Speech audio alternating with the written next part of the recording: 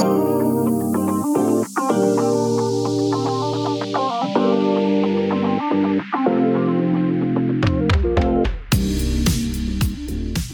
about and value more our work outside the home and understand what kind of financial security we were giving up. That may not be the same for you. You have your own pros and cons of whether to be a stay-at-home parent or not, but I want you to go in with your eyes wide open, because the cost of not working is not just the trade-off between the cost of daycare and what you bring home. That is not it at all. Welcome to Living a Budget. My name is Catherine Vanderlaan. I'm a financial and career coach at Sabre Street. This podcast is for people who are hungry to get to financial independence and retiring early, which means getting out of debt, saving like it's second nature, and setting up your life to pay it forward. Living a Budget is about so much more than just budgeting. We tackle the hard topics, all with the goal to have as much fun as possible while getting to financial independence and retiring early, whatever that looks like for you. I firmly believe you can have fun while getting to financial independence because I've done it myself, and I know you can too. Let's get started. Welcome to Living a Budget, episode 23, the hidden cost of being a stay-at-home parent. Now, this is probably going to be a super controversial post. We're around our families right now. It is just post-Thanksgiving. We're getting over all of the sweets, the pie, the turkey, the whatever it is you ate at Thanksgiving. We are just getting through our leftovers, I'm sure, if you haven't frozen half of them. And here I am talking about whether you should be a stay-at-home parent or not. Well, that's not actually what I'm talking about. What we are discussing here today are the hidden costs of being a stay-at-home parent. And that the huge hidden cost is salary growth, lost wage growth, lost wages, lost retirement assets and benefits, those sort of things. And the reason we're discussing them is not for me to convince you to not be a stay-at-home parent. I'm not here to tell you to go into the workforce, to stay in the workforce, anything like that. It is because I think every single decision that you make should be with your eyes wide open, knowing all of the details and all of the ramifications. That's it. That's it. And if you know the details and the ramifications and you decide to be a stay-at-home parent, then great, all power to you. That's how all decisions should be made, with your eyes wide open. So let's talk about that. Let's talk about how to keep your eyes wide open here and how to make sure that you're making the right decision for you, your family, and your futures. So I stumbled on this interactive chart, this interactive thing from the Center for American Progress. So the Center for American Progress is an organization, I think it's a nonprofit, that helps people understand what the costs are. It really helps people see the actuals. And I would really love to take you through this because they have this amazing chart, this amazing calculator for lost wages, or basically a way to figure out what the actual cost of taking a year off work would be for you. So I went through this myself, and let me tell you a little story, because I had this thought myself at one point, and at many points in my career, if I'm being super honest, many points to see, should I do this or not? Now, should I be a stay-at-home mom? Should my husband be a stay-at-home parent? Should we do this or not? Because way back when we had our first child, I think I was 26, about to turn 27. We've been married for a couple of years. I was making way less than I should have been making. And childcare in Massachusetts, right outside of Boston, for an infant at that time, so I was 26, so that was 2015. Is that right? Yeah, 2015 was $20,000 a year. Of course, that's post-tax income, and the FSA that we could have for dependent care was only $5,000 a year. So $20,000 a year for childcare for an infant. And here I was making, I think, $52,000 a year pre-tax, and taking home, of course, way less than that. And my husband at the time was making like $28,000 a year. So So our thought was, okay, well, should one of us be a stay-at-home parent? Should one of us stop working? Should we take care of our daughter instead of going to work? Because of our money situation and because we were house poor, I went back to work, and because she was colicky and I was concerned about it, I went back to work at 8 weeks postpartum. At that time, I started a little part-time and then went to full-time by 10 weeks. It was the toughest time in my life. I got up and started work at 4 a.m. after getting up at 3:30 to breastfeed my kid, my infant, then went to work at 4 in the morning and worked until noon, taking just breaks to breastfeed my kid. And then I took care of her until she went to sleep around 7:30 or 8 p.m. and collapsed, exhausted, unable to really think or do anything else after that. So we did that for weeks and weeks and weeks before I found another job. But during that time and before that time, because my baby would not stop crying until she was 4.5 months old, during that time, we were and don't worry, we took her to the doctor many, many times. During that time, my husband and I were thinking, well, wouldn't it be easier if one of us was a stay-at-home parent? Then maybe we could sleep. Maybe we would have some sanity. Maybe we could do this thing a lot better. And isn't that how it was way back when, where instead of having a two-income family, there was a one-income family? And how can we make that work right outside of Boston? It was difficult. And knowing that childcare was taking up basically his entire salary, we thought, okay, well, that's maybe doable. But let me tell you what we ended up calculating, because again, I like to do this with my eyes wide open. I like to do this knowing all of the ramifications, everything that's going to happen. We thought it through from many perspectives. And the number one thing that kept us in the workforce was the thought of lost wages. Not just lost wages because one of us wasn't going to be paid, but lost wage growth. So year over year, I was getting, I think, a 2.5, just about average percentage increase on my salary, just as a merit increase or like a cost of living increase year over year. That's not even counting the times that I was promoted and I would get a 15 or 20% raise. And if it was really bad, a 10 or 12% raise. One time I got an 8% raise and then I thought less of the company, but that's beside the point. So counting all of that wage growth is a huge point in deciding whether to be a stay-at-home parent or not, because wage growth will affect Social Security benefits. It affects your 401k investing. It affects how quickly you can pay off debt, how much you can invest, what actually happens. And just like your investments have this compound interest and it year over year, it grows and grows and grows, and the growth takes off. So it is with your salary. Every time you get a percentage increase, it's a percentage on your current salary, not the one you started with. So if one year you get a $2,000 raise, then the next year is $2,200 or $2,100. And so that wage growth continues to just snowball as you get older. And that's why the prime years for earning income is between the ages of like 35 and 55, because your income just keeps snowballing and you keep earning more and more and more money if you are part of a corporation that will give you annual raises. So we thought about this and we thought about our retirement and we plotted it out. If I stayed home, well, we couldn't really survive on Thomas's $28,000 a year salary. We'd have to do a lot more fundraising because he does everything through fundraising. He's a missionary and a minister. So all of his salary is fundraising.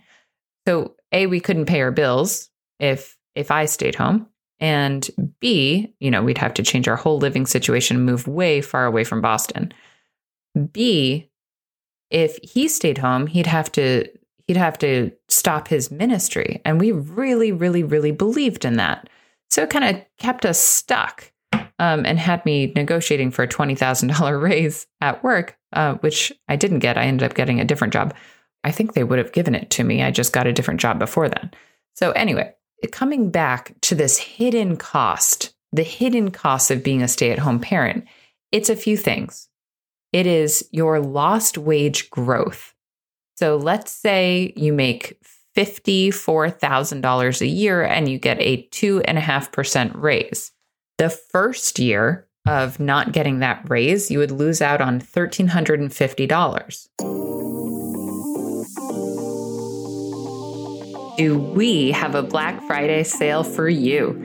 If you're in debt and you know you could use some guidance, motivation, and accountability to finally get out of debt, then look no further.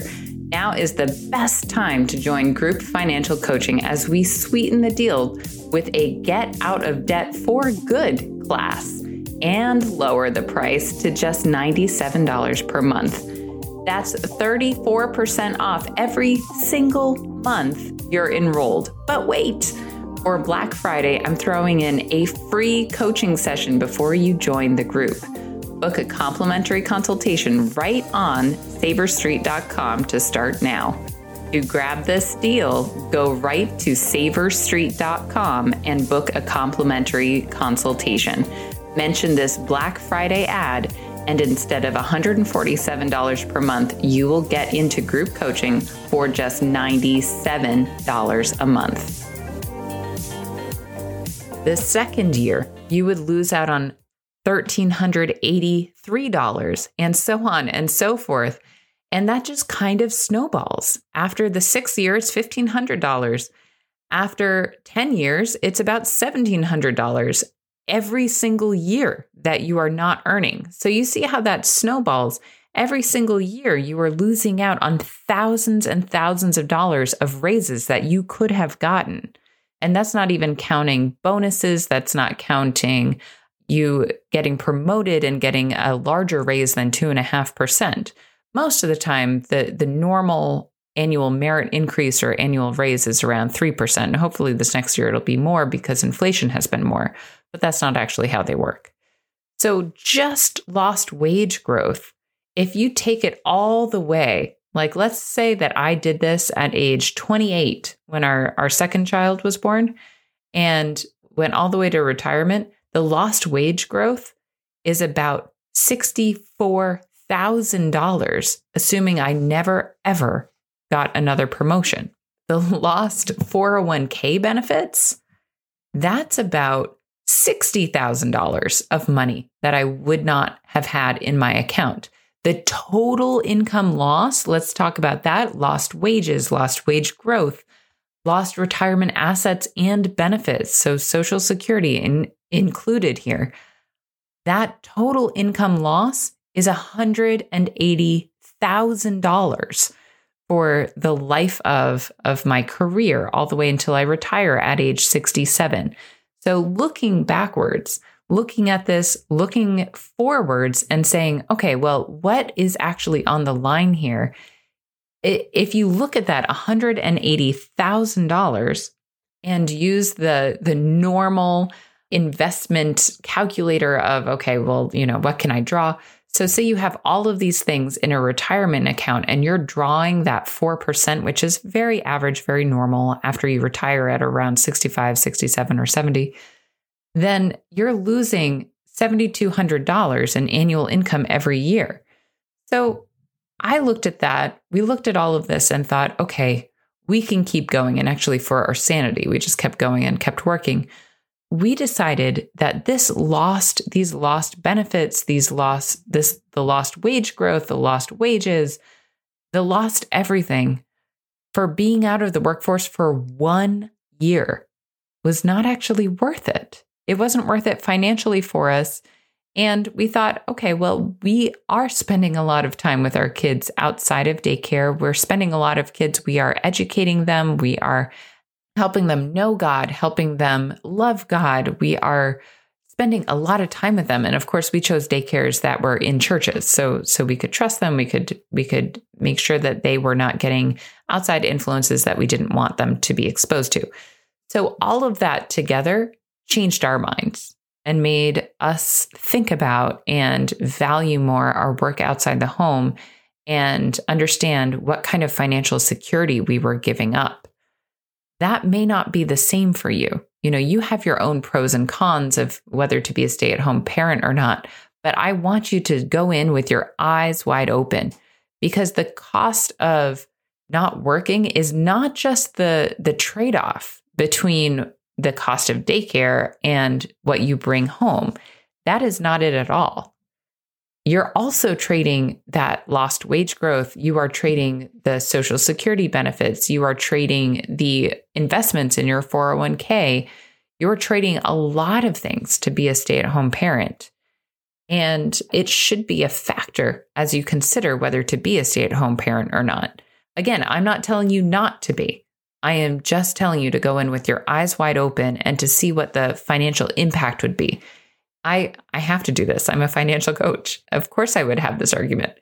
Go ahead, and if you want to go and see the American Progress, Center for American Progress calculator, the hidden cost of a failing childcare system, then go ahead and look at it. It is interactives.americanprogress.org/childcare costs. I really liked this calculator. I thought it was very eye-opening, very intriguing, and it helped me see what was actually going on. Now, of course, it's here to prove a point, right?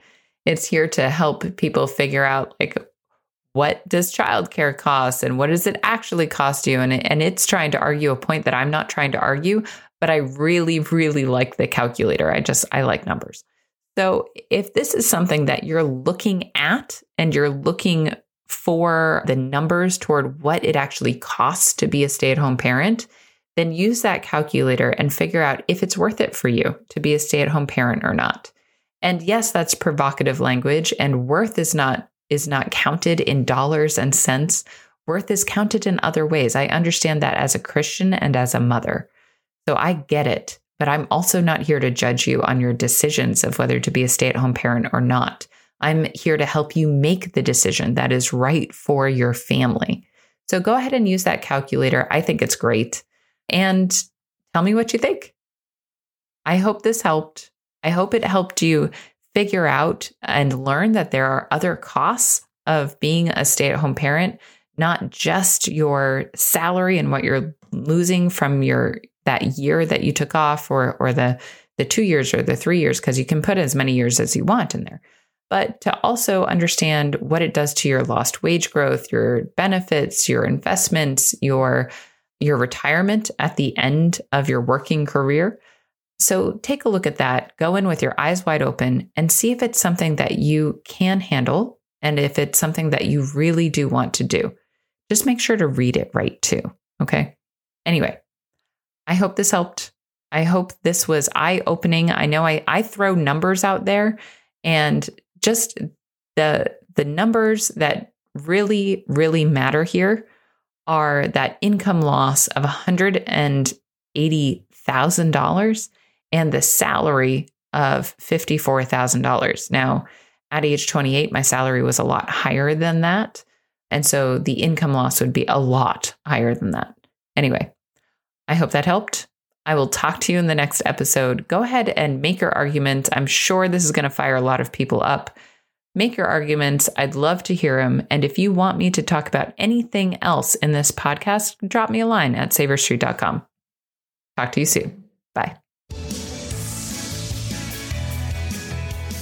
Thank you for listening to this episode of Living a Budget. I'm glad you're here.